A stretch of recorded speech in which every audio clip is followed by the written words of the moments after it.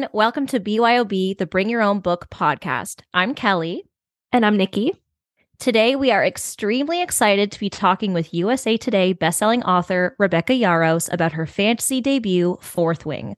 On sale May 2nd, 2023, this highly anticipated first release from the new adult imprint Red Tower Books invites readers to enter the brutal and elite world of a war college for dragon riders. She has written more than 15 novels, with multiple starred Publishers Weekly reviews and a Kirkus Best Book of the Year. A second-generation Army brat, Rebecca loves military heroes and has been blissfully married to hers for more than 20 years.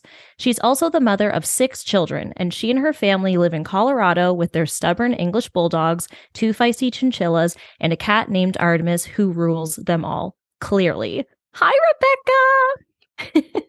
Thank you so much for joining us. Thank you for having me. Yes, I am so excited to have you here. And I just can't imagine all the different feelings you're experiencing right now, because at the time of our recording, Fourth Wing has just hit the shelves. So how are you holding up? Have you gotten any sleep? Are you going into madness here? I slept last night, but a lot of people don't know my daughter got married this weekend.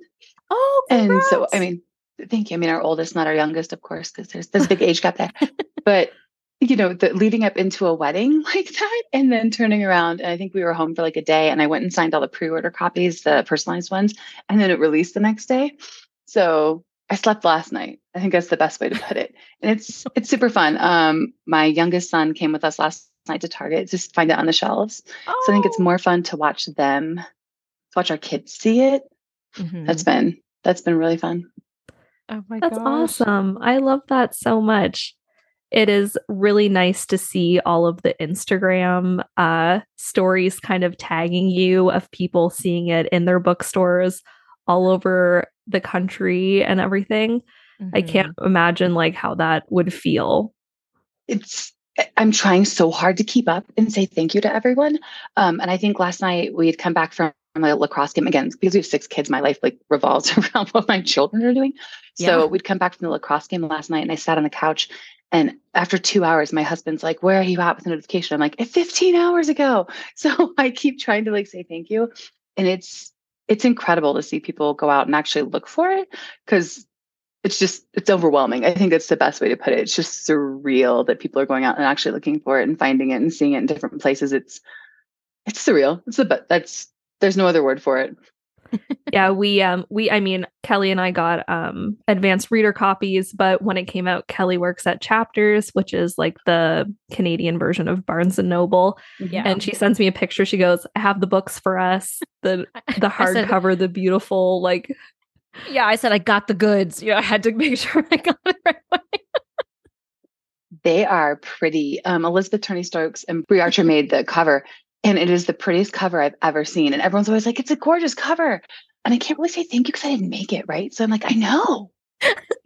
But then it sounds all arrogant. But no, they did such a beautiful job in the edges with the dragons. Oh, gorgeous. I keep staring at them. On top of all of this, you're also really passionate about helping children in the foster system through your nonprofit, mm-hmm. One October, which you co-founded with your husband back in 2019. I think that's so amazing. I have an interest in hopefully one day fostering children, so I thought this was really, really cool. Can you tell us a bit about One October and your experience through the foster system? Sure. We were certified foster parents for 4 years. We ended up adopting our youngest daughter from foster care when reunification wasn't possible. And so our organization is to aid the kids as they come into care. So foster parents or their social workers can give us a call and get a bag that has a week of clothing in it, or a new backpack, or school supplies, because a lot of kids will come into the system without sufficient clothing. And a lot of these kids have to start school the very next day. And so we try to make sure that everything is serviceable and it would look like your own kids would wear it. And we take clothing donations and things like that for it. But if they need school supplies or backpacks or things like that, we help out. We also have a lending closet. So if someone brings in an infant, because when we brought in our daughter, we weren't expecting a baby. We were registered to stay. Of course we were registered to take whatever child needed a placement, but we figured we would get a toddler and above. So when our daughter came as an infant, we didn't have anything besides a crib. I remember my my second son sitting on the floor and holding her in his lap while I made lunches the next morning because my husband was in Afghanistan. It's the whole thing. And we had to run out and buy everything. And so we just wanted to be a location where if foster parents are bringing in children they weren't quite prepared for, we can give them those necessary items. That's amazing. I love that. Thanks. That must be so Thank you. handy too. Like, I can't imagine how overwhelming it is taking in a child in any situation, but especially when you don't have the adequate resources at home to like make sure that they have everything that they need, on top of the fact that they can't communicate with you because they're just a baby. Right. It's definitely a rough few days. At least it was for us. I can't speak for every foster parent. Just because, when you take in an infant and they're crying at 1 a.m., it's not you they're looking for. Yeah. So you're doing the best you can just to kind of step into those shoes in hopes that, you can reunify that family. But I will say my boys did a really good job stepping up to kind of help out until we could get everything. I think it was like a week of we need to order this and this and this and this and this, and then we were fine. But I know that some people don't know that foster parents are given a stipend to help kind of clothe those kids and get those things, and it comes in arrears. And we're really lucky that we could afford to go get those items with no problem, but a lot of foster parents can't. So we wanted to make sure that we had a lending closet so that they could come immediately and get a high chair and get, a baby bouncer or get whatever it is they need in that moment. That's great. And it's so nice that you took something personal in your life and used that to help other people, to make things hopefully easier for people, to make, what could be a very challenging and upsetting situation into something more just easier on everyone and just a much simpler, smoother transition process, hopefully. Yeah. We hope so. And there's no removing the trauma from the situation without a doubt. Yeah. But we hope that those kids, at least if we're called, they can get a week's worth of clothes so they can immediately start school and things like that, just to make it as seamless as possible without, undermining what really happens there. I think it's a good way to put it. Yeah. And so 1 October feels like a real passion project for you, which I love, because I think projects that come from a place of passion are usually more successful, more fulfilling overall. But your book Fourth Wing also felt like a passion project while I was reading it, because I was just, first of all, we were both totally obsessed with it from like the first chapter. But I think you're welcome. I think you can tell when someone is so in love with what they're doing. And so what was the journey like in getting Fourth Wing, this labor of love or passion project, from like first idea to where it is now? What was that journey like? Sure. A lot of people don't know that fantasy is my first love. I have 20 published books or something. You lose count after a while. Honestly, I always admired the authors. They're like, I've written 32 novels in this. And I'm like, I don't know. There are some books out there. But it was my first love. It's where I started. And that book just kind of died on submission, which is like, it's not when you're not rejected, but you're also not picked up by a publisher. Does it make sense? Like, it's just kind of left out there to linger. And so, I'd written my first romance book just kind of as like an emotional outpouring on my husband was leaving for Afghanistan. See, he was like always there. And then that romance got picked up and just ran. So when a friend of mine called me and said that my publisher was going to do a fantasy line and kind of what I thought about that and things like that, I said, oh, okay. And I immediately called my agent and said, let's do it. Let's go. And so I gave my publisher five different ideas, which is kind of hard because you have to develop like 5 different worlds and pitches and stories. And then they pick through them to see which one's going to be the most high concept, which one the line needs, all of that. And so she came back to me and she was like, dragons. I was like, dragons, really? Like, you're sure that's where we're dragons? Okay. All right. We're rolling. And I got on the phone with her and we kind of we tweaked my original idea, which was, of course, the bonded dragons and everything like that with the forced proximity. And she's like, why don't you lean into, your family's military background and put it at a war college instead of just a normal army unit? And I'm like, yeah, down with that. So we came up with that kind of general high concept area. And then I wrote an 8-page synopsis on accident. It was supposed to be like 2, but I just kept talking. And I wrote the first 10 pages and I sent it off to my publisher. And then my family has a connective tissue disorder. So we were in the hospital getting a titanium bar put in our youngest boy's chest to raise his sternum off his heart. And she called and she's like, when can you write this book? And I'm like, I don't know. I'm not still writing.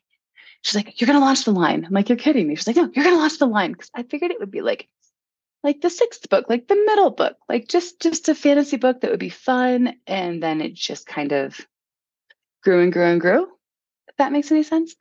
And it was just like going back to the fun I had as a reader of Anne McCaffrey and Mercedes Lackey and everything I had grown up with and loving fantasy. So it was, I remember I'd get up in the morning and I'd look at my husband and I would say, I have to go to work. Say yes. And I said, but I get to go play with dragons, which is, I love romance. Like to me, it's got to have a strong romance plot or I'm not invested. That's just me personally as a reader. But knowing I got to come play with dragons was just like, it was the happiest experience. Let's put it that way. I loved every single minute of writing it. Oh my That's gosh. I think so you can awesome. tell. Yeah. Yeah. Yeah. I know, like for us reading it, like Kelly said, like we were obsessed from the first chapter. I started it, I think a week before her.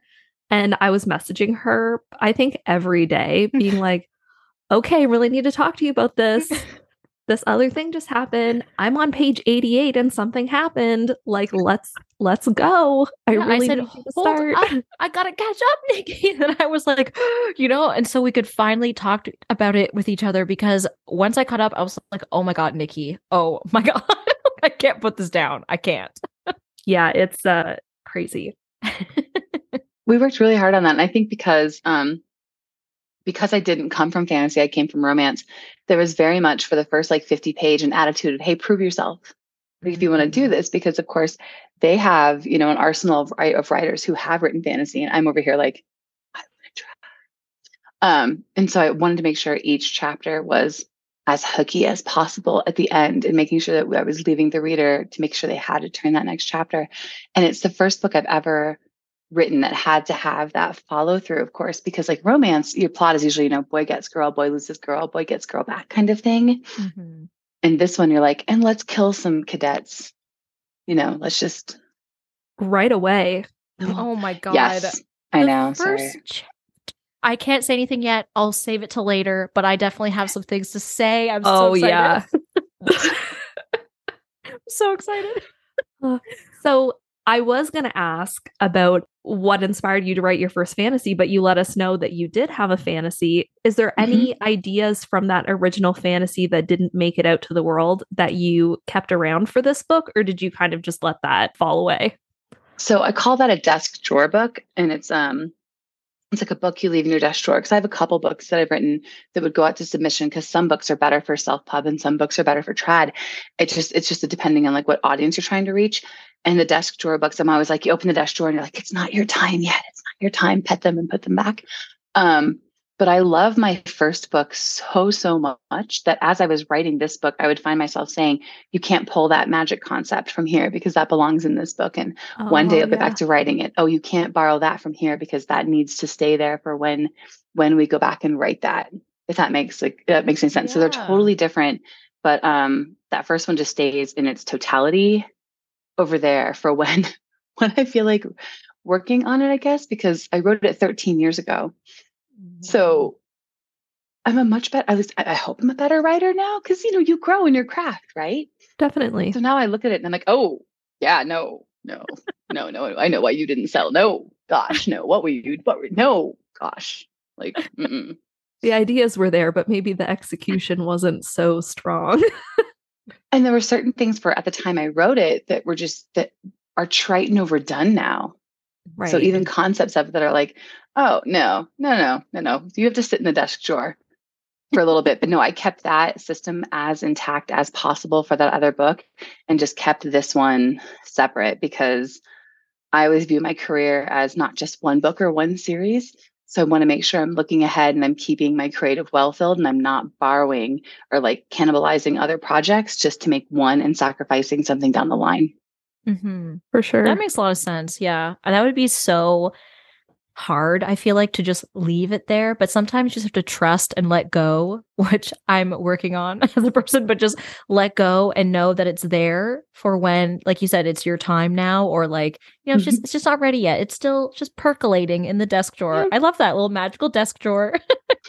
It is. I love it. And sometimes I open it and I'm like, oh, I remember, especially because like it represents hundreds of, like 100,000 words of time and energy and effort, but I learned so much for it or from it. And I think sometimes early authors get so hung up on what's special about that first book and they won't let it go and they revise it to death, not understanding that that first book may have been what taught them what they needed to write the second, because not everybody gets that first book. They could see that first agent, they could see that first deal that gets this. Some of us have to work for a decade before we can get there. So I think learning to let that go and let that rest and move on with what you've learned is probably the best lesson for a writer.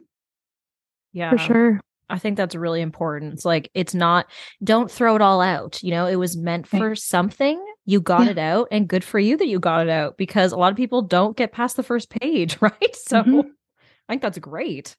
And you can go back. There's no saying I won't ever like go back and look at it. But right now my world's very dragony. So right now I must play with the dragons. And then one day again, we'll open the desk drawer and we'll see how that book looks.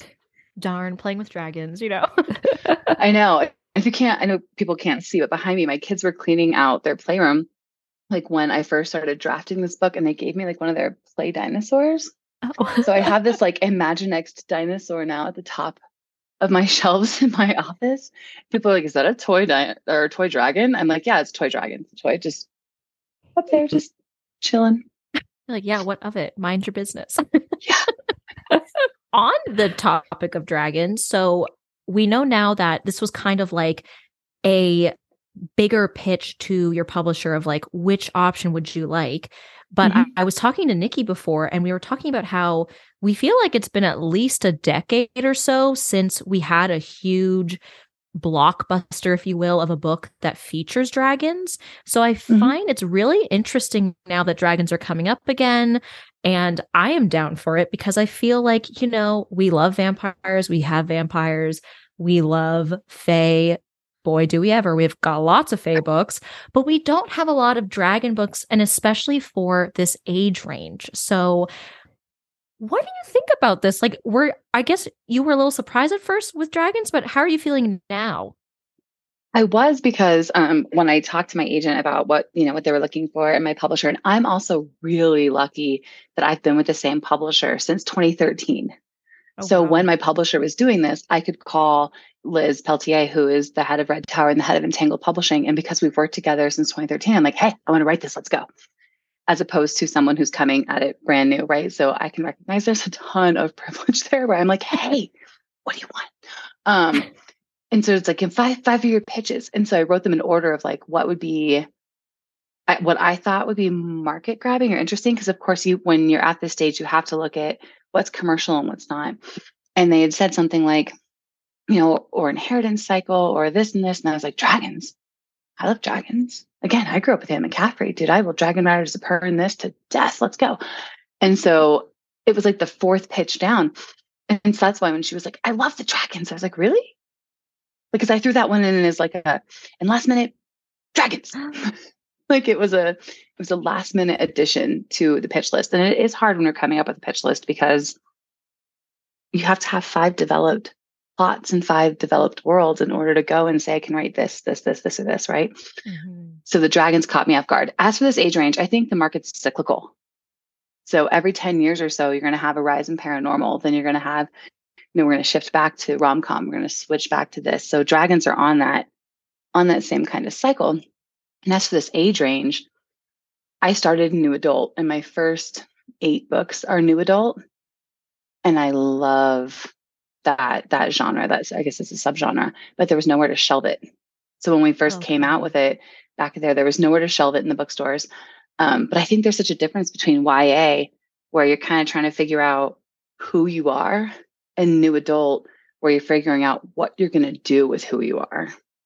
Yeah. And I think like there's a lot more, you can make a lot more mistakes in new adult, meaning your characters, not us. We don't get forgiven that way, but your characters can make a lot more mistakes in new adult, similar to YA, but they have the consequences of adult. Right. That makes sense. Yeah, I never thought of it like that, but that makes total sense. Yeah.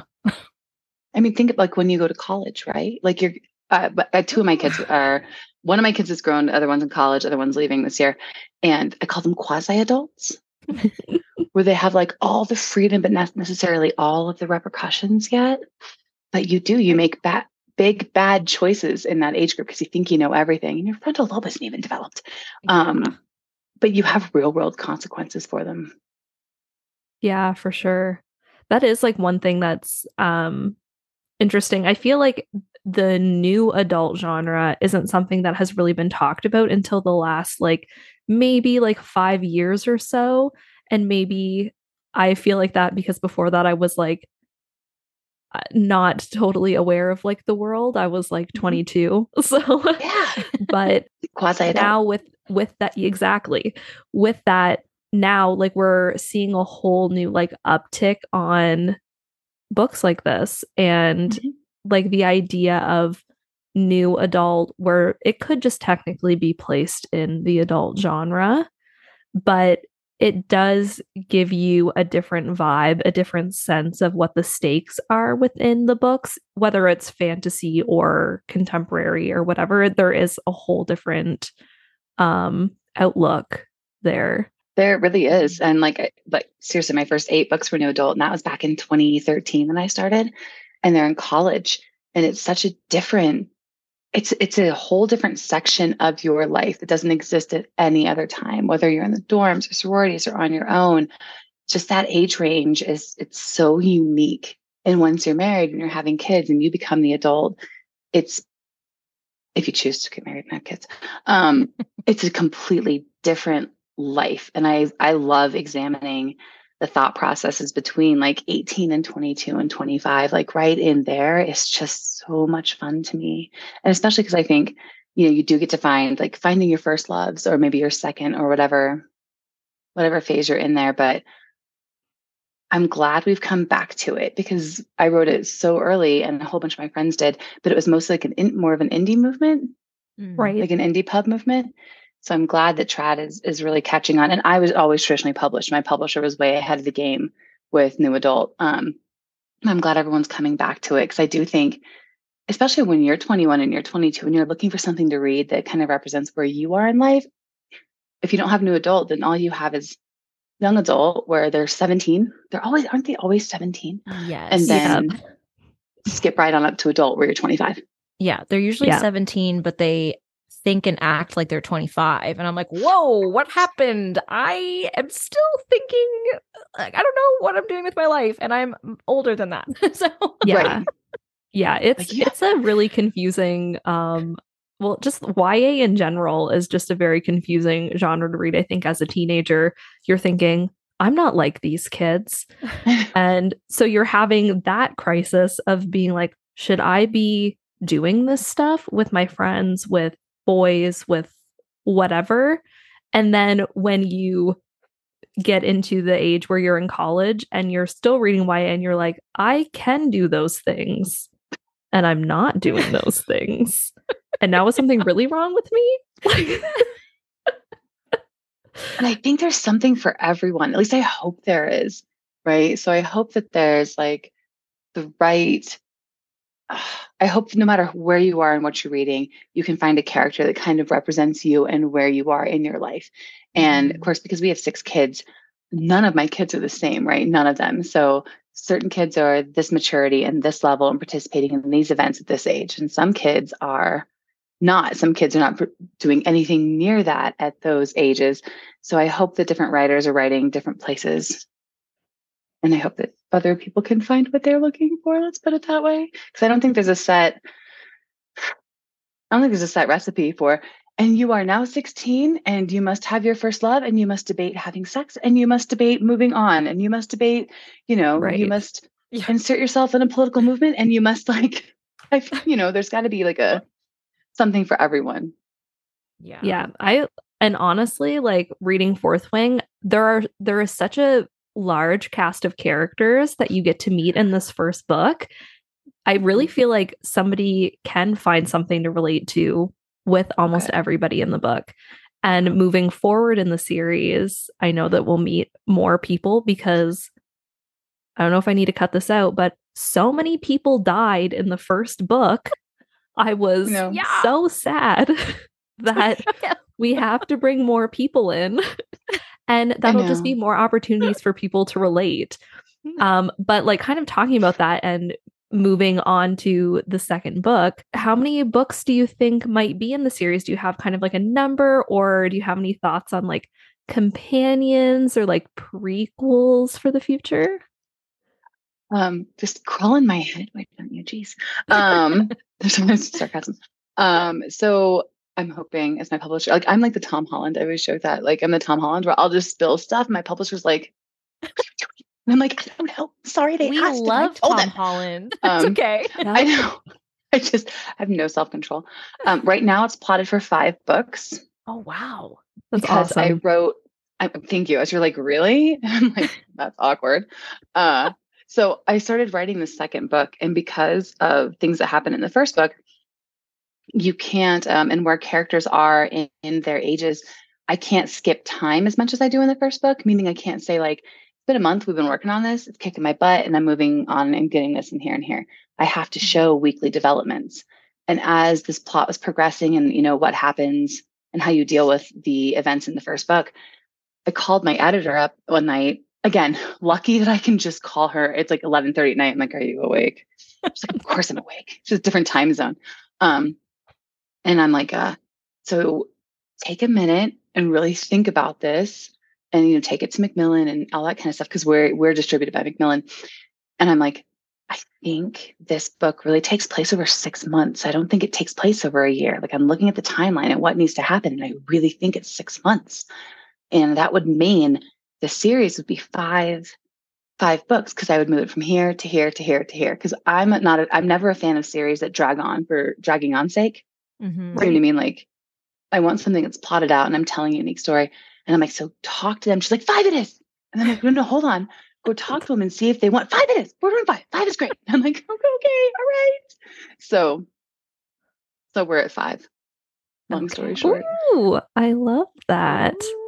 Thank you. I do love a longish fantasy series, but like you said, it does reach a point sometimes where as a reader, you kind of feel like, really? Why? Are we not done? Right. Or like, what have we conquered? So, and I'm glad we kind of stuck it to where it's at. And I'm not saying, as my publisher's like, what are you doing? I'm like, I'm not saying it wouldn't come back and be like, oh, it needs a 6th book. Because there's always the chance that you accidentally, and I do this all the time. You know what Chekhov's gun is? Have you guys ever heard that phrase? We're both like from the theater world. Yes. Yeah. Right. So when you put the gun on the table, you gotta pull the trigger, right? Plot wise, for anyone who's listening. And I am notorious for just putting like a dozen of Chekhov's guns on the table. And then my editor's like, you can't pull them all. Like you can't pull them all in this series, because I've never written this series before. I've always written interconnected standalones. So I'm like, oh, you can't? Oh, okay, cool. She's like, no, that goes in book 2. And I'm like, oh, word. Okay. All right. And I'll pull that back. So I'm never saying I wouldn't accidentally introduce a subplot that has to be carried through into a larger plot and it would be longer. But for right now, it's at 5. And yes, we've definitely thought about prequels, just because as you're based on the world, you would naturally see where those would come from, I would think. Oh, but, yes. But I do have fun. My brain always likes to wander on what project I'm not working on. Mm-hmm. Right. You know, my brain's like, but look at this shiny. And then my other part of my brain's like, but you're on deadline. So we've talked about it. We'll put it that way. That's so funny. So awesome. I was going to say, like, that's so funny you brought up Chekhov, because I was going to say, like, Nikki and I come from the theater world background. And so pacing is huge. It's so important, and keeping the tension high and the drama and the stakes. And this book did that for me, and then some, which it's so important, especially in a longer story. It's like, we don't want it to drag. Of course, you're going to have moments of slower progress to build to something, but I didn't feel like that with this book. It was like we were constantly going, and I was taken on the ride, and I was like, oh my God, I got to hold on tight because I'm going to lose it. Well, I think Thank you. what with this book, when there were moments that were a little more calm, which were few and far between because there was so much in this book, Yeah. like you really like you enjoy the characters so much that you're very happy to just sit in those moments. And it feels kind of like I used to watch a lot of like YouTube videos of like people vlogging and they'd be like, I'm making lunch. And I'm like, I'm so interested in this person making lunch, even though why should I care? But that's how I felt about these characters. I was like, I could just follow you everywhere and I feel like I'd care about it because I felt so connected to pretty much everybody that you come across that you spend any time with. It was really, really nice. They're all people to me, if that makes any Yeah. sense. They're all people to me. And you need those down moments, especially in a book like this where people are dying left and right, not to like spoil. I never want my reader to feel like it was great, but I think I need to go visit my cardiologist, right? So like you have to give those moments where after you have that rush of adrenaline, you bring them back down. Right. And you bring them back down to what's important to the characters and where their motivations are and further develop plot without action. You know what I mean? Like lay your Easter eggs, make sure you're developing the relationships between characters. That's so important to me. And then you can take them right back up like the roller coaster, like the click, click, click, click, click, click, click, right? Yeah. But like if the entire book is click, click, click, click, click, then you're just like, you have to pace it for the safety of your audience. That's like my neutrals. Sure. So yeah, it was also like talking about the characters. It was really refreshing to read a book with a strong and self-assured protagonist, female protagonist, Violet. And in the book, Violet has a rare genetic condition that doesn't stop her from kicking some serious ass, literally and figuratively. Yes. And we're interested to know, how did your own experience with Ehlers-Danlos syndrome shape Violet's character development? Because I wasn't aware of your condition when I started reading the book. And that was the first thing I thought. I was like, she has like EDS. It was really, really nice to go into the book and kind of see that develop. And maybe we'll talk about it later when we talk about spoilery things, but some like nice things that happen around that towards the end of the book. Thank you. Right. So I have Ehlers-Danlos, and so do 4 of my children. Only 4 of my children are biological. And you should only pass it on to like 50%. And I gave it to all of them. Oh. So we're just, wandering zebras in here. Do either of you have it before I? No. Oh, because you recognized it. I grew up with one of my friends has it. So okay. I'm like, because typically most people don't recognize it unless they either have it or know someone. So I'm always like, oh, did you get it? Okay. When we were going over the pitch with my editor, and we were talking about this brutal world, because if you ever read any of my previous books, and they're contemporary romance, so they might not be like up your alley, I always end up killing people. And so I'm like, well, what if we kill people? She's like, what if we kill a lot of people? Let's kill, like, make sure it's really deadly. And I'm like, yes. And I was like, and what if the heroine has what I have? And my publisher was like, can she survive it if she has what you have? And I'm like, yes, we're gonna figure this out. And so she was immediately on board. I grew up reading a ton of fantasy, right? Like I've said, it's my first love genre. And there were never heroines that have anything like this that I read. They might be out there, but they certainly didn't find their way into my lap. And so it was really important to me to show a heroine who needed accommodations and could find them and still do what everyone else is doing and still be competitive. So it's not that she's succeeding because of these accommodations, but the accommodations she's getting or claiming for herself are what's allowing her to remain competitive, and knowing that she relies on her wits. And I see so many books where it's develop your strength, develop your strength, develop your strength. And really for her, it's relying on her mind and her own confidence about where she belongs, whether it's in the scribes quadrant, which is what she's been raised for, or the writer's quadrant, which she's been kind of, pushed into, for lack of a better word. But it was watching my sons. I didn't get diagnosed until I was 39. I always knew something was wrong. I'd had to have my shoulder reconstructed at 18. My joints would subluxate all the time. We get broken bones. But my kids, they're hockey players and lacrosse players. My 4 biological ones are boys. And they would, like, one of my kids broke his ankle falling up the stairs, and they would break their wrists by catching soccer balls and dislocate things. And I'm like, what is going on? And so once I figured it out, because I was reading I Googled scoliosis and pectus excavatum in siblings because we had x-rays come back on one kid and a CT come back on the other, and it came up Ehlers-Danlos. And so I read through all the symptoms and I said, holy crap, this is what we have. And I started like measuring their wingspans and looking at like their hyperextending elbows and like things that made me feel like a hypochondriac. And I called my friend who's cardiologist and was like, I think we have Ehlers-Danlos. And I gave him all the symptoms. And he's like, yeah, that's what you have. And my kids, sitting them down and being like, look, these are the risks of what you guys still love to do. I have kids who love to ski and kids who love to mountain bike and kids who love to play hockey, lacrosse, and soccer. And I said, these are the things you shouldn't be doing, but it's your body and I respect your choices. And I watched them pick and choose amongst their activities. So most of our broken bones occurred during soccer. They all dropped soccer. We're prone to concussion. So my second son, who's on like his last concussion before he has to stop playing sports, chose not to mountain bike anymore and not to play or not to ski specifically so he could play hockey. And it was watching them pick and choose how they were going to handle things and then push forward. So even though they know they're more prone to broken bones, they still want to play hockey. It's their first love. They've been playing since they were, 2 and 6. So I watched them and thought, we do get a chance. Like we can be told this is something you shouldn't do, but it's up to us to decide how we want to live and what risks we're willing to take. So it was really my kids, because I don't ski. I don't do anything active. I'm an expert Netflix binger. Love it. I can relate. Yes. Yeah. What would you say, or what would you want to say to any of your readers who may be going through a similar journey of growth, acceptance, empowerment as Violet's journey in Fourth Wing? In like a physical sense or a mental sense? Either or. Yeah. I think in a physical sense, the one thing having chronic illness taught me is that there's no cure. And I wasted so much of my time looking for a cure and so much desperation looking for a cure. Because I went through a year where I couldn't drive because I have POTS and it triggers vestibular migraines. So everything spins and then I'm on the ground.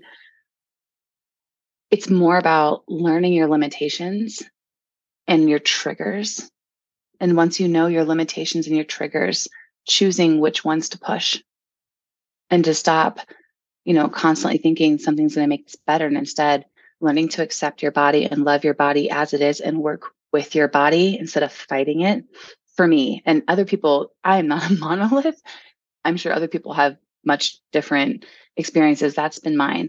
Mentally, what I love about Violet is she goes from saying, I'm not going to die today. That's her motivation constantly. So I'm not going to die today. Not sure about tomorrow, but not today. And her having that opportunity almost to escape to the scribes quadrant and choosing to stay and kind of choosing where she truly belongs. So other people in that regard, just because someone tells you this is what you're meant for doesn't mean it is. And just because someone tells you it's not what you're meant for doesn't mean it isn't either. It's all up to you and your own experience. So, and it's not spoilery, I hope not, but you have her mother saying, you're going to be a writer. So Sora and Gales are writers. And then you have her best friend who's like, get out, you're going to die here. And somewhere in between those two people pushing is her own choice. So you have to make your own choice and not listen to everyone else. Yeah. It's hard, but it's true. Yeah. Yeah. Still learning that. A lot of us are still learning that. Yeah. Yeah. It's a 40. lifelong. Yeah. I'm 42. I'm still learning that. So. Right. Yeah. Yeah. So one thing I'm really interested in how writers write. And I was dying to ask you this question. I feel like I watch videos all the time on like what writers' processes are like, and we have so few opportunities to actually have an author sit with us. So I'm wondering if you have a writing process or do you have a routine that you follow, and kind of like, yeah, just give us a little insight on what that is. Like per book or per day? A little both, maybe? Okay. So before I start a book, it usually for me starts with a concept and characters. So for Fourth Wing, what came to me was this girl being chosen by a dragon, and this dragon having an attachment to someone else's dragon who was the worst possible person for her. and being put into a forced proximity, because that's where my brain goes. So I'm immediately thinking, this is her personality. This is the dragon that chooses her. Why does he choose her? He chooses her for bravery, for cunning, for wit. Who is this person that this other dragon is bonded to, and why are they so wrong for each other? Because one, you have to have some romantic conflict. Otherwise, it's like you're just going out for dates and ice cream. You know what I mean? Like everyone loves the couple that's like, we went on our first date and then we were just inseparable. And you're like, oh, that's good for you. Yeah. Like, you didn't have to work for it. That's nice. No one wants to read that. Or if you do, I'm sure there are books out there like that for you. But mine are not it. People die on your books. Oh my gosh. I know. I kill people all the time. So I start with that concept, and then because this is my business, I look at, where does that book belong? Is that a trad book? Is that an indie book? Do I need store placement for that book to attract my audience, or can I find that somewhere else? So there's that. And as soon as, like with this book, when I had that pitch solidified and I talked to my editor and really felt like I had a good grasp on the world and what we were going to do, then I make a playlist. Oh, because I feel like I can almost like taste the flavor of a book. I can feel it. It has a mood. If that makes any sense, it doesn't sound completely out there. And so I start pulling music in that matches that mood that I'm going for and that tone that I'm going for, because I'm very music oriented. So for Fourth Wing, I pulled a lot of Halsey, and of course some Taylor Swift, because it's like, if you just have to, she just owns the world. But a ton of Halsey, and a lot of women, Billie Eilish, Dove Cameron, like a lot of feminine rage songs. And then you sit down and I say, okay, what needs to happen? And I take a collection of index cards and I start writing the scenes that come to my brain. Any scene that I see these characters in, that I see that they're achieving. So threshing, I see threshing. And for those of you who haven't read it, it's when the dragons choose their people. And then I see presentation, and I see gauntlet, and I see squad battle, and I see all these things that happen. And then I see the romantic moments. And then I look at my desk and I start moving them in order. And I start seeing where we are, and I look at my arc. Because I've done this long enough that I know where we are in a hero's journey arc, where we are in a 3-act structure is something I learned in this book. Because my editor's like, 3-act structure. And I'm like, I have no idea what you're talking about. And of course, in theater, you guys know, but I've never had to write that way. She's like, yes, the end of the act is where there's no turning back. And I'm like, good to know. I just keep killing people. I don't know what is that? And she's like, your midpoint is right here. And I'm like, oh, that's nice. So it's like going into book 2, I had to learn those act structures and things like that. But I move them to wherever they go. And then I write this giant arc. I wish you guys could see it. I don't, because it's the plot arc for book 2. But this giant arc on a 4-foot by 6-foot whiteboard. And then I have different colored Post-it notes that are scenes that happen in each chapter. And if they denote plot movement, character development, or romantic development, so I can see where I'm lacking. So I can look at the arc and immediately be like, there's no pink in there for like 2 chapters. We got to fix that here. We got to move this here. Where did we meet this character and have that expectation of this character? And then when did we kill that character off and bring that reader back down to like, oh, these are my stakes. So that's how I plot everything. And then until I know where everything goes, I can't start it, because I feel like I can't leave the Easter eggs. Right. Or do it without the Easter eggs. Yeah. So I'm a weirdo. I admire people who can pants, because I'm like, the confidence you must have that your brain is going to get to act 3 and be like, and of course, naturally it goes here. And my brain would be like, what? I don't. Yeah. No, I have to know. Yeah, no, I need a plan. I need to, I say that, I don't know what I'm doing like a week from now, but I need a plan. I need to know all the possible outcomes and why, like. Right. And I don't in my normal life. My husband just retired from 22 years in the military, right? And he now runs our house so that I can write. So outside this office, I'm a hot mess. I don't know what day of the week it is. I don't know what we're having for dinner. I don't know if a kid has a hockey game and he's like, hey, we have to go in 15 minutes. I'm like, oh, yeah, right. Yeah, totally. I'll be right there. But when it comes to writing, I have full control of that world. So I have to know exactly how we end up in Act 3 and what that twist is and where that's coming in order to layer it into Act 1. Okay. That makes sense. Yeah. I just feel like there's so many different things at play. I can't even imagine how you would do it without at least some kind of plan because I mean, but again, that's why I'm not a published author. I am a reader. You know what I mean? But because we have both read and enjoyed this, we want to put you in your book's world for a second. And I have some silly questions for you, but I would love to know. Okay. All right. At the War College, there's different squads you can enroll in.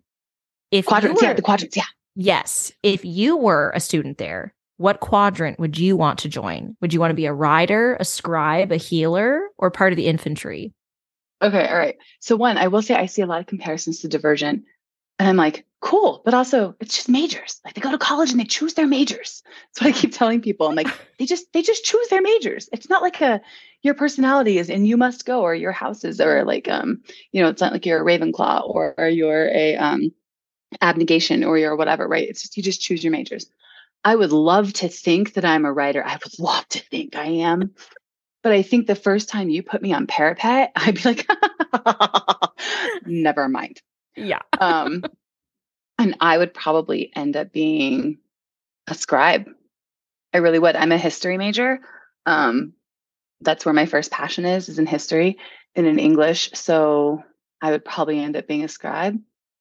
But I would like to think I would be a writer. Does that make sense? Like, yes. That's how I feel too. Like, I feel like I could do parapet, but it would come to like threshing and I'd look at something the wrong way and I think I would die.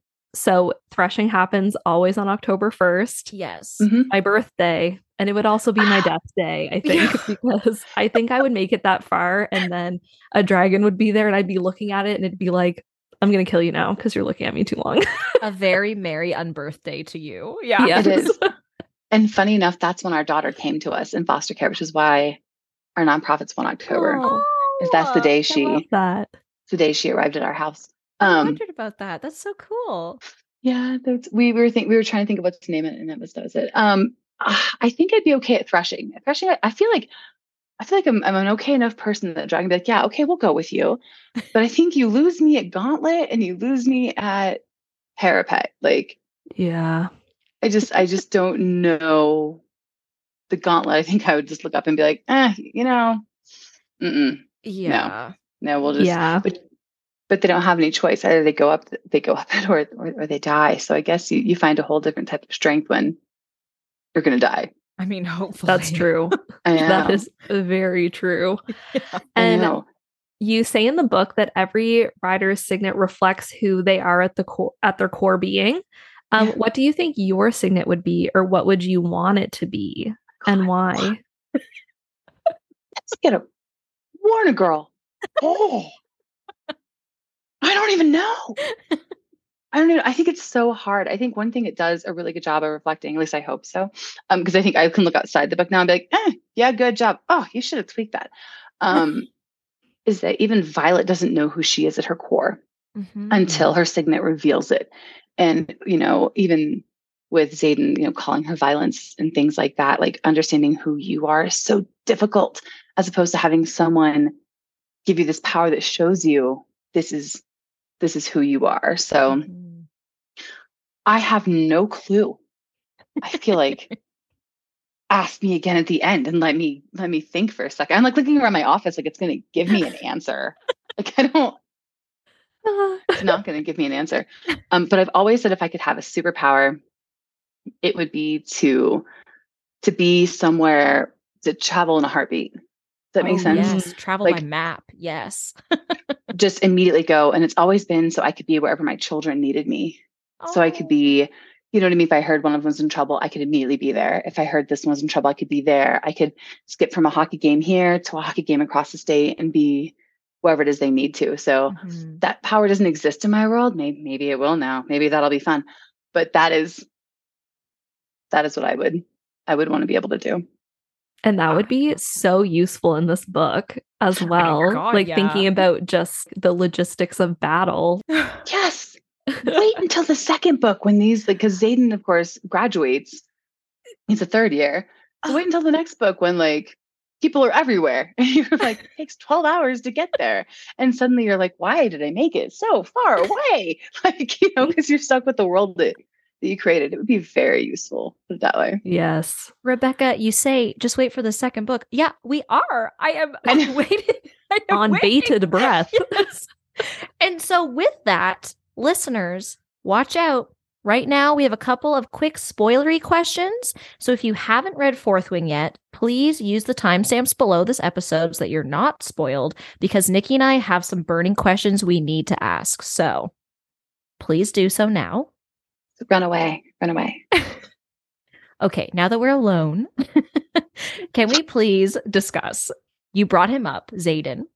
Can we first discuss how amazing Violet was when she told Dane to back off and stop telling her how to live her life? I literally yelled at the book. I was like, yes, thank you, because it is so infuriating as a woman in general, but I know it's not just a woman thing. But I was so happy when she told him off, and I feel like we have a lot of romantic relationships in young adult or even new adult books where they're super unhealthy or they're toxic, and we still eat them up. Don't get me wrong. But like, we need to talk about Violet and Dane and Violet and Xaden, because wow, the floor is yours. There's a huge difference, right? And it's important to remember that she had a crush on Dane. And at least that's what I would qualify it as a crush. And she hasn't seen him in a year. Right. And also, I'm the massive Dane apologist. And it's, I get to say that because I created him. You have to be. Yeah. So I love Dane. And I think that the first book shows you the absolute worst side of Dane. But also in Violet's head, it's been a year since she's seen him. They're childhood best friends. She's always wondered, just the right person, the wrong time. But when she gets there, he hasn't seen her grow in a year. And she hasn't seen what this place has made him become. True. Right. So he's gone through extreme changes and she's been growing, but she isn't there yet. And as she comes into her own, he also views her as the girl who isn't there. He views her as the girl he left when he went into the quadrant. So he's not seeing her develop and seeing her grow and become stronger. And he's so intent on saving her that he's destructive to their relationship in it, because he won't just let her grow, because his thought process is he's very black and white, very rigid, these are the rules. And to him, you're going to die here. You can't be here. You're going to die here. You can't be here. Don't be near him. Something's going on with him. He is so intent on saving her that it's just to the detriment of her own growth. And I see him as like the love you think you need, like coming out of YA, and then the love you're meant to have that will help you grow when you come to Xaden. It's like the transition in that age, right? Between what you think you wanted and then what you actually need and what you actually will push you into growth. That's very true. I find like Dane is, the like YA version of what a protective partner should be, where you have that controlling aspect, where Xaden is what every adult woman would want as a protective partner, nice. Where they're saying, like, I really care about you, and these are the things that I want to do for you to help you. And if in the end you decide you don't want those things, I can be like man enough to step back and not do that for you. But this is my offering, instead of saying, you're going to take this, which is really kind of what Dane does the whole time. Every time there was a scene with them, I was like, the ick. Ew. Right. Right. Whereas, it's like, dude. Yeah, with Xaden, I was getting like Miss Congeniality flashbacks of them sparring on the mat and being like, thank you, because, there was a moment in the book where Xaden was walking fast and he's like, come on, let's go. Instead of like, okay, are you good? Let's get there. Like, shit's going down. Okay, we got to go. And I'm not going to treat you any differently. I will treat you how I will treat everyone. And whether I'm grumpy or not, I still respect you, but like, let's go, And I love that. And I remember thinking like, you can't show the book from his perspective, because it really is Violet's journey until that last chapter when you finally get Xaden's POV. And we did that for like a really specific reason. But he's like to begin with, you don't know. It's like, is he doing these things to be nice? Because basically all he's doing is not killing her. Yeah. Like up until a certain point when, they become, we're spoiling, that's right. So Yeah, once, okay. we're past threshing and they're linked to where their lives are linked, not their romantic notions, but their lives are linked. Up until then, all he does for her is not kill her. Yeah. So, which is a giant favor. Like when you're considering the fact that like he would like to, all he does is not kill her. But he's always like even when it's Gauntlet and she's like, I'm too small to cross, to get there. Like it's a physical problem. And he's like, figure it out. Like he doesn't, like Dane would be like, either, yes, we can get you out now. Or I bet if she'd asked him like, how do we cross here and here? And they would give an exact path. As Aiden's like, right way is not the only way.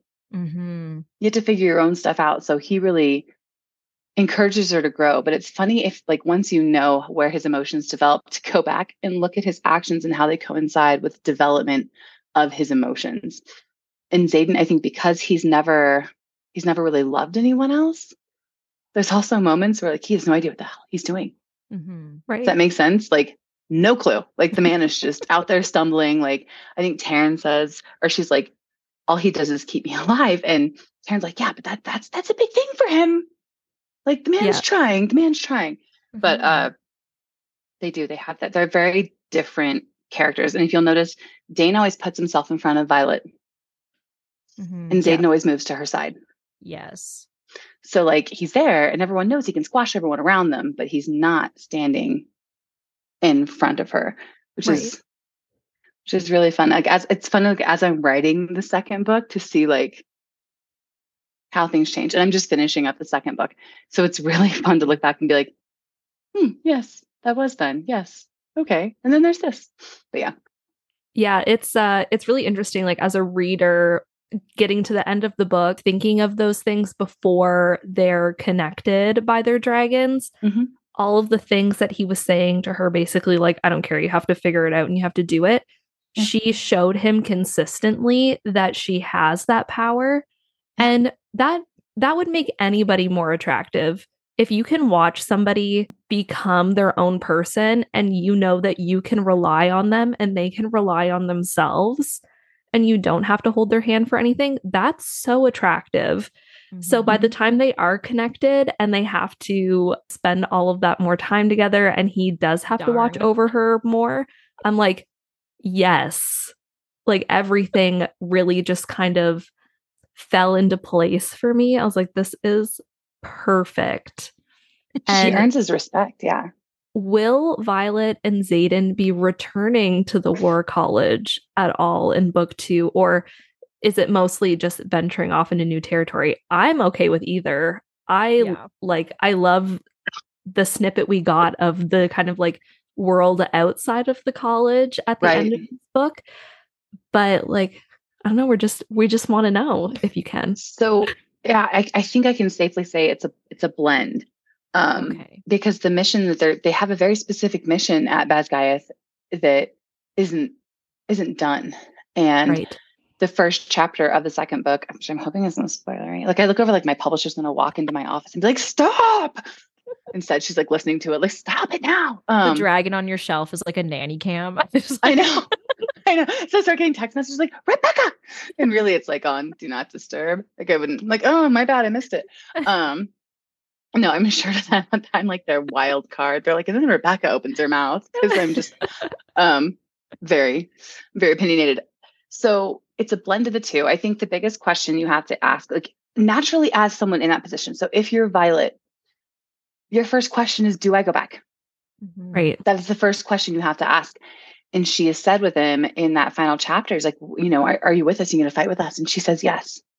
And then Violet's character, am I going to fight with you? Does that mean, am I willing to betray what I know? And am I or am I not? And how deep does this go? And who knows and who doesn't? And does, it's obvious her mom knows. Yeah. Does her sister? Has her sister lied to her? Has the people that she admires, like she admires Professor Devera so much. Just does that professor know? Does Kaori know? Does the Empyrean know? Like, who knows? And then if we aren't if we aren't helping those beyond our own borders, which is really what that entire story entails, what are you willing to risk to help those who need it? And are you willing to give up your own safety in order to help other people? And it's so funny because even like talking to my kids, and I always say my kids, gosh, people think, oh, you talk about your kids. But my kids are getting older, right? So like our youngest is 9, our oldest is 25, and all of my boys are teenagers. So talking to them about it, it's like, do you give up your shield in order to be someone else's sword? Oh. Right. And some of my kids are like, no. And other ones are like, yes, it's what you do. It's what's right. And other ones are like, oh, dude, you don't want them in the house. You know what I mean? Like, you don't want the people in the house. So I think that's a decision Violet has to make. Is she willing to strip away and destroy her own kingdom to help? Right. To help what's outside. So yes, it's in both. We'll put it that way. You get snippets of everything. And because Zayden's graduated, you also get to look at the front lines and see, or not the front lines, but the border, because we're not in the front lines, of course. So you get to see what's at the border and what's new, and also how the marked ones are treated after they leave the college, because he's the oldest surviving marked one. At that point. None of them have left yet. Yeah. Oh my gosh. Oh, I have one more question for you, because I know you're a very busy woman. Well, you guys are helping me procrastinate writing. So honestly, I'm like, go ahead. Well, like, we need to read the second book, so I don't want to take up too much time. But, I appreciate that. But I need to know, because Nikki and I were both so in love with Liam. His death, because we're in spoiler territory, his death, I kid you not, I screamed no at the book, and my dog looked at me like, what, Mom, what? I was devastated. And I was also shipping him and Jacinia from the library. I loved Jacinia so much. I loved their short-lived romance. But so I want to know, will we get more of Jacinia as a scribe and her relationship with Violet? Because we know that Violet was supposed to be a scribe, like that's what she was raised to be. But I want more of her, and my hope for her is that she's going to join Violet and bring her own badassery to this situation. And so I need to know, will she be present? Okay. So one, there's an Easter egg in the book that you have right now that tells you where Jacinia ends up. Okay. You just have to read for it. And I can tell you where it is. This book tonight? Like, I can tell you where it is. Do you want to know where it is? Yes. Read the very first page. Very first page? It's right. I have my arc here. So read the page next to the map. Oh. Okay. So. Oh, how could I be so blind? So, as everyone knows, like, this my publisher's like, Rebecca. I'm like, sorry, it's right there. It's like someone's not going to see it. So no, but people will on rereads or things like that, or if they reread. And I like to write my books. Well, thank you.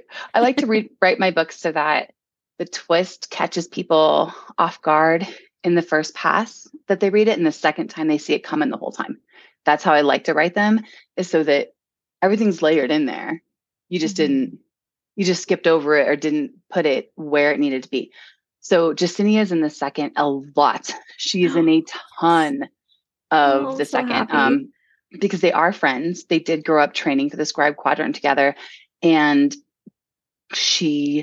Violet needs access to things that only Jacinia has. And one of the questions that that Violet asks herself upon returning is, who can I trust and who do I choose to trust? But not only who do I choose to trust, but who do I choose to put in danger? Right. Because seeing what she's seen and knowing what she knows, and the fact that, Colonel Ados is who put them there. I don't think it's spoilery, but he says something like, it's like out of the draft, so it's unedited, but he says something like, secrets aren't very good leverage because they die with the people who hold them. Yes. Right. So like the fact that something isn't really great leverage, because he'll just have killed. And then whatever you've seen has died with you. And I will say that, like, everyone give Dane a break, for God's sakes. Give Dane a break.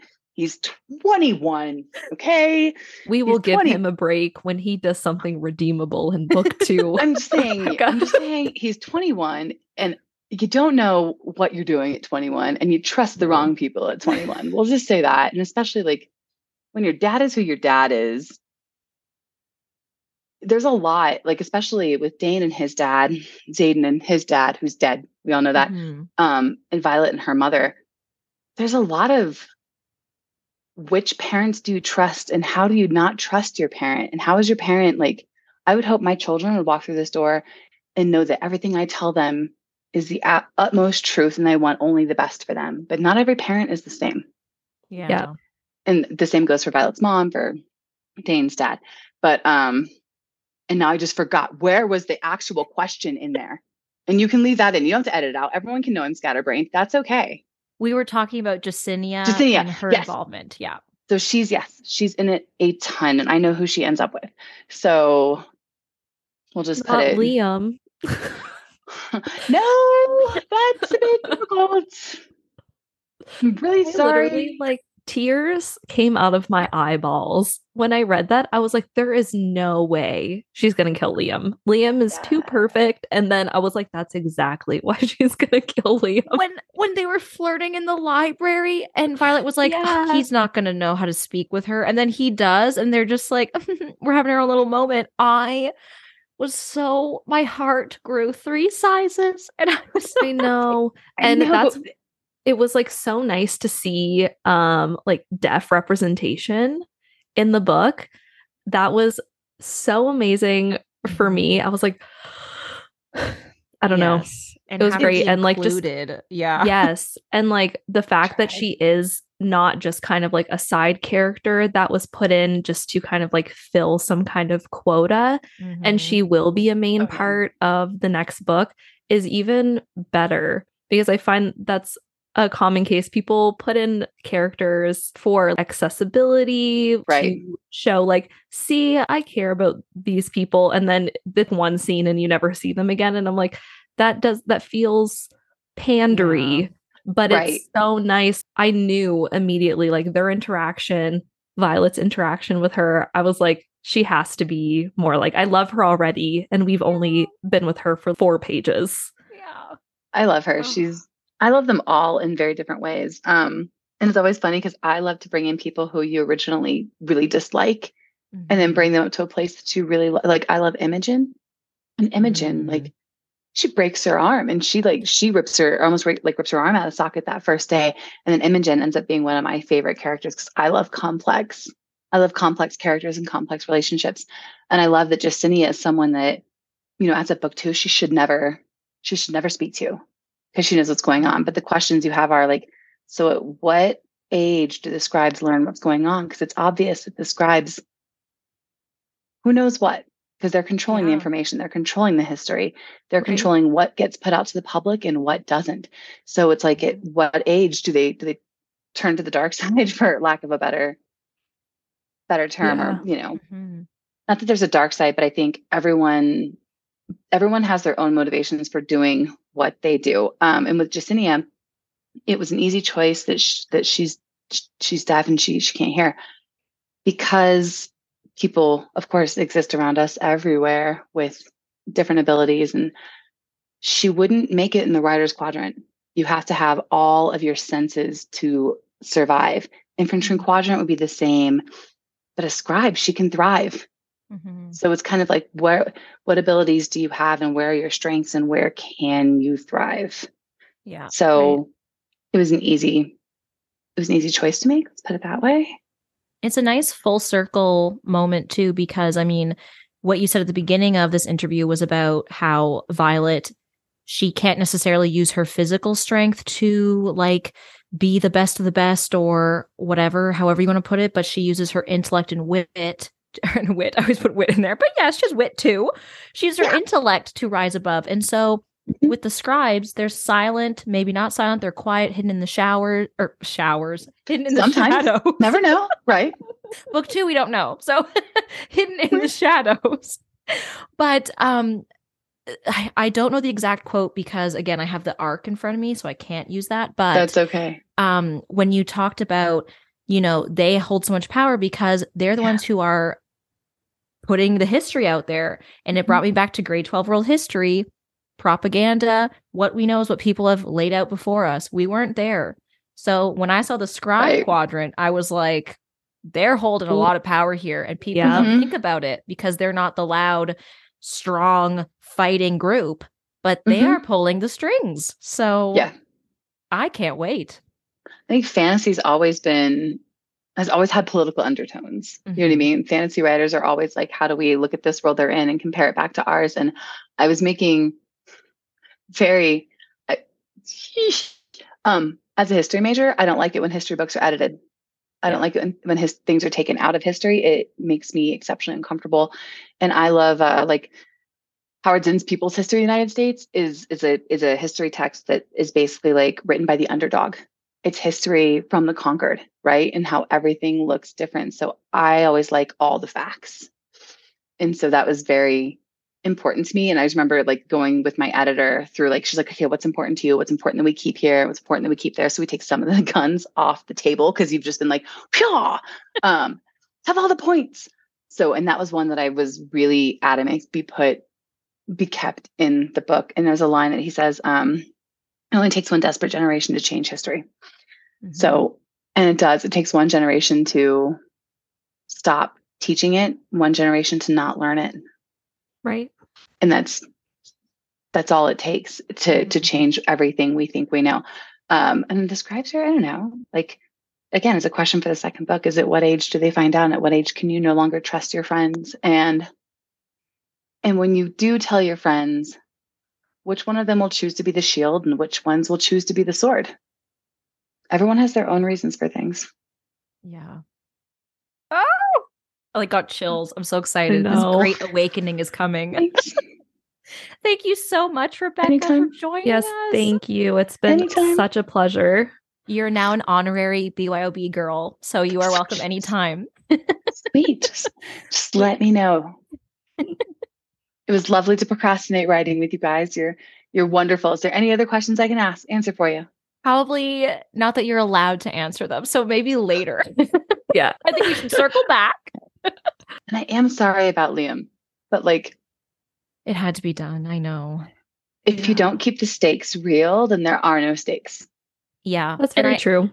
I said to Nikki, I was like, even though I was heartbroken, I can respect what you did because we have all read books or seen plays, movies where they have kept characters that we know in our hearts they shouldn't have kept because it affects the story. And so even though I love Liam, my heart is broken for Liam and his family. It had to be done, And so, there will be more characters like Liam that we will love that I'm sure you will probably kill. But war. That's fine because there will always be more. Yeah. It's war, and you do bring in a bigger cast of characters. And I do think what I love about Liam, well, I love a whole lot about Liam, and I hated that he had to leave. As he asks her to do one thing for him before he goes. So it's not the last you see of his family. We'll put it that way. Oh, yes. So it's, and honestly, he wouldn't have had a place in book 2. And one of her big things is like, I don't need a bodyguard.